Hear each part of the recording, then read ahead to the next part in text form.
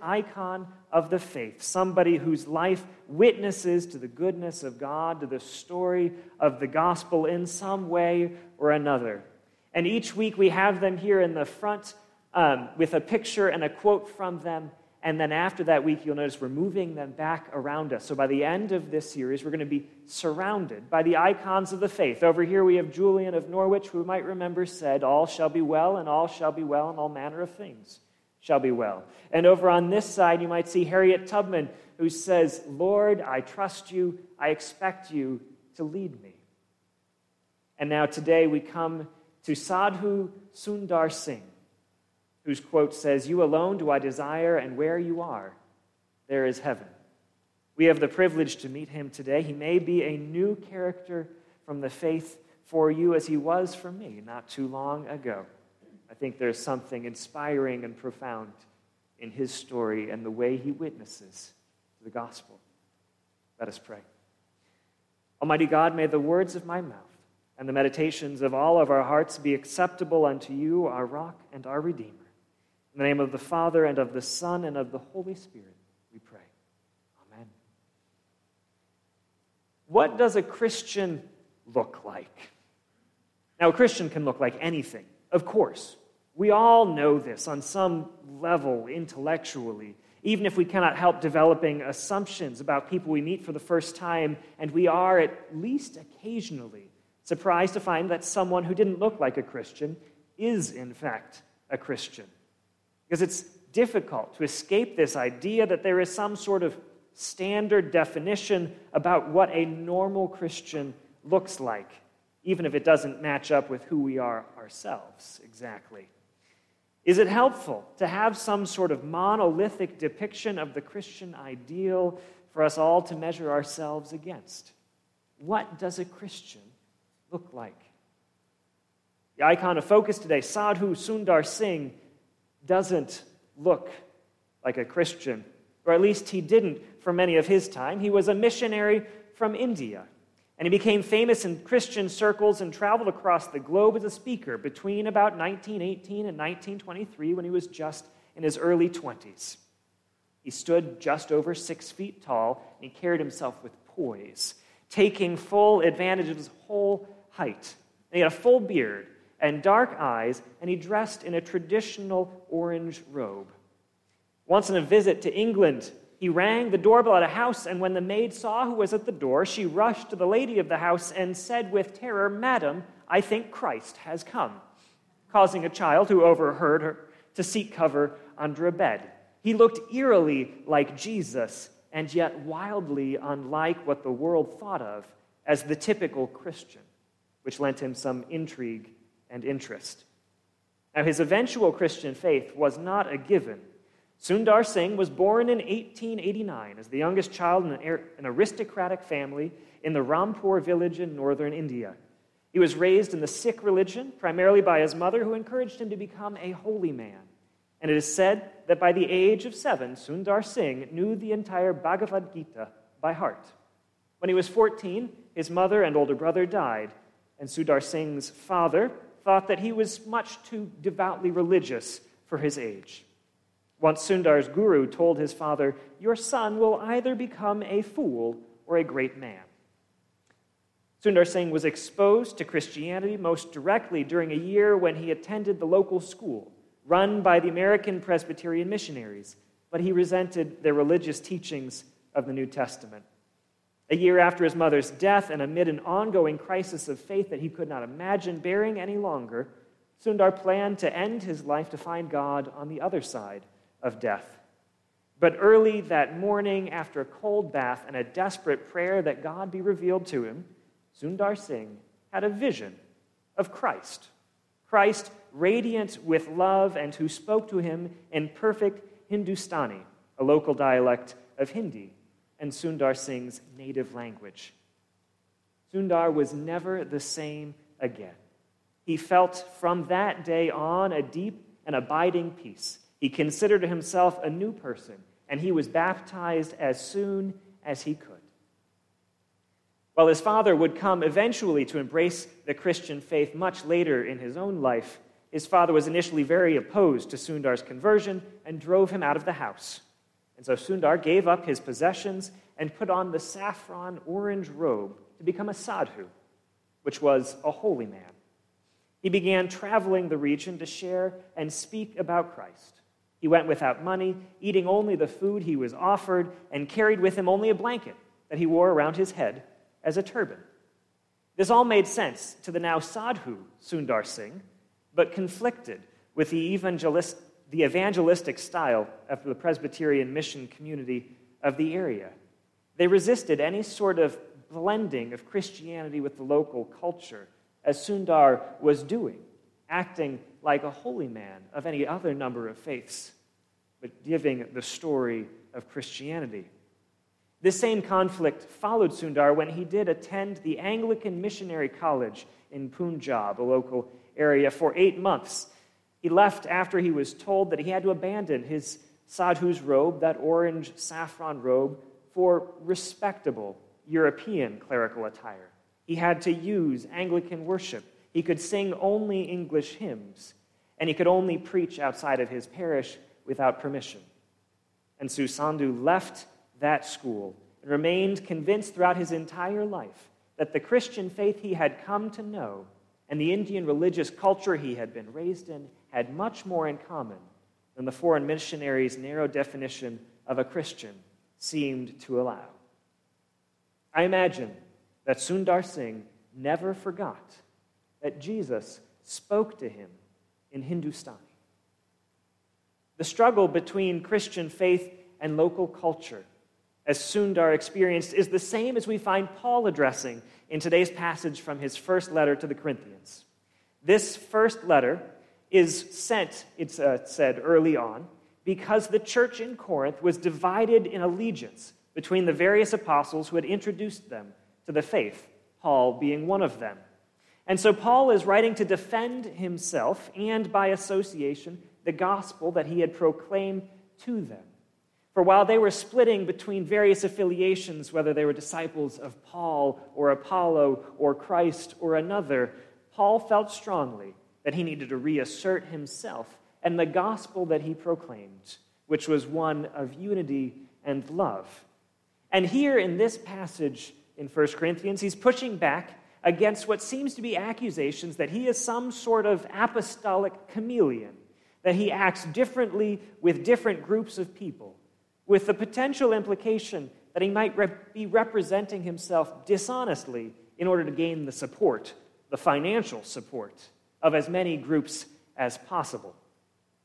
And so Paul begins his defense of himself by describing his obligation to preach the gospel. This calling to share the good news of God's love and salvation through Christ is certainly not unique to Paul. And we are all called to be witnesses to the good news as we have experienced, and yet it seems to be an especially vital part of Paul's purpose in life. I'm in trouble if I don't preach the gospel, he says to them.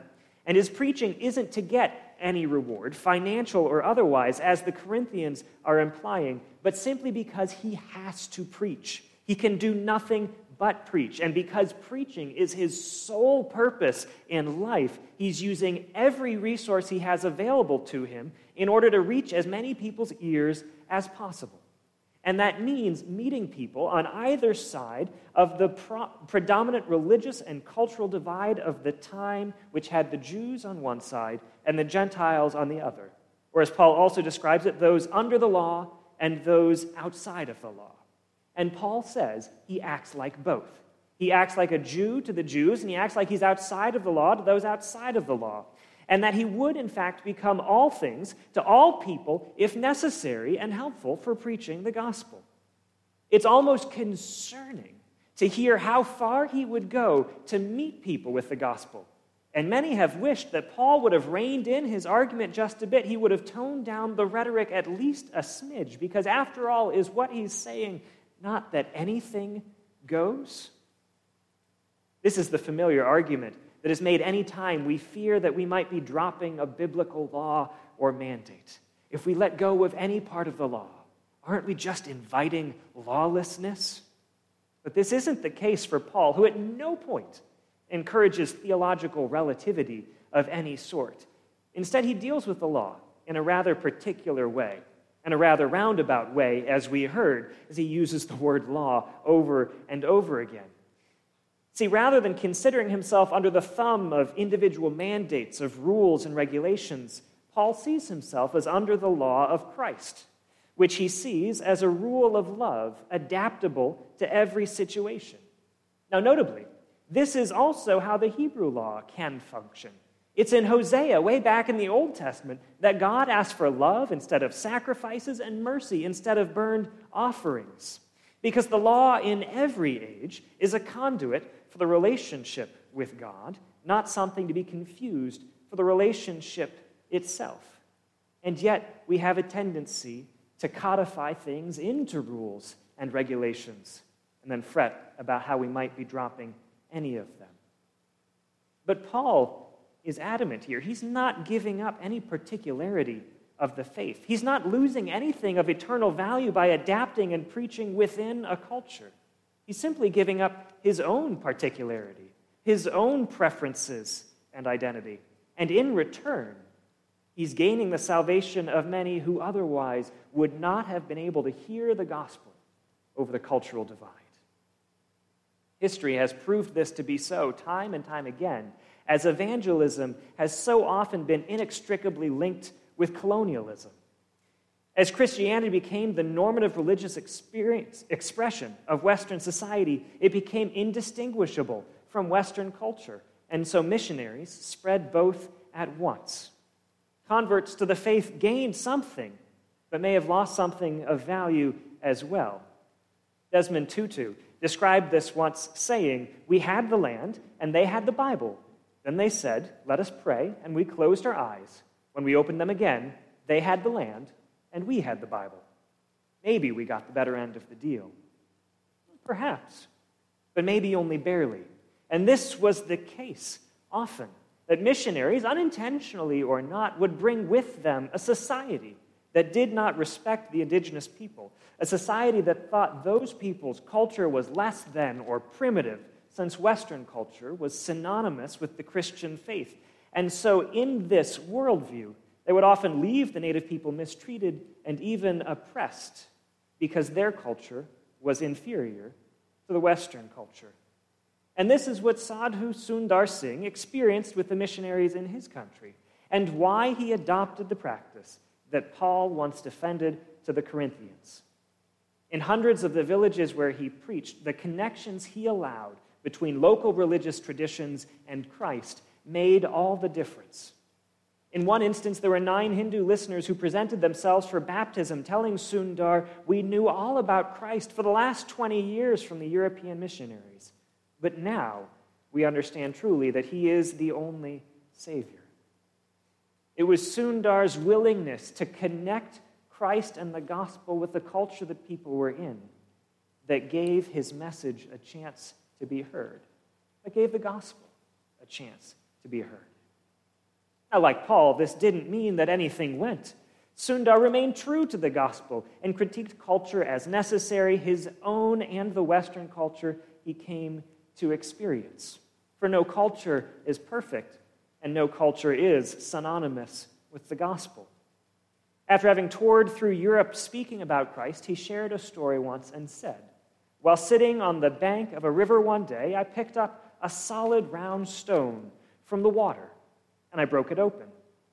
It was perfectly dry, although it had been immersed in water for centuries. The same is true of many in the Western world. For centuries they have been surrounded by Christianity. They live immersed in the waters of its benefits, and yet it has not penetrated their hearts. They do not love it.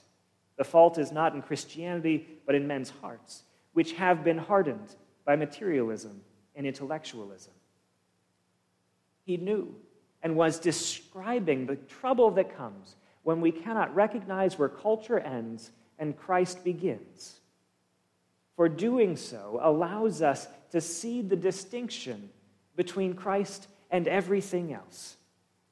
And this ties back into what was Sundar's true and primary message. For like Paul and all of us, he was called to preach the gospel. And throughout his tours abroad and within his own country of India, his message was disarmingly simple and focused only on one thing: knowing the person of God, sitting at the feet of the divine Master. Let everything else go, he taught, to find and focus on God alone. For God is not of any particular culture, or of any particular people, or of any particular place. God speaks the language of every people, meets us all where we are, and helps us become not a stereotype, but fully ourselves as we were created to be. The message and the gospel, as Sundar proclaimed it, was to let everything else go, to let go of all things that were not the presence of God in God's own self, to strip all else away, to seek God only.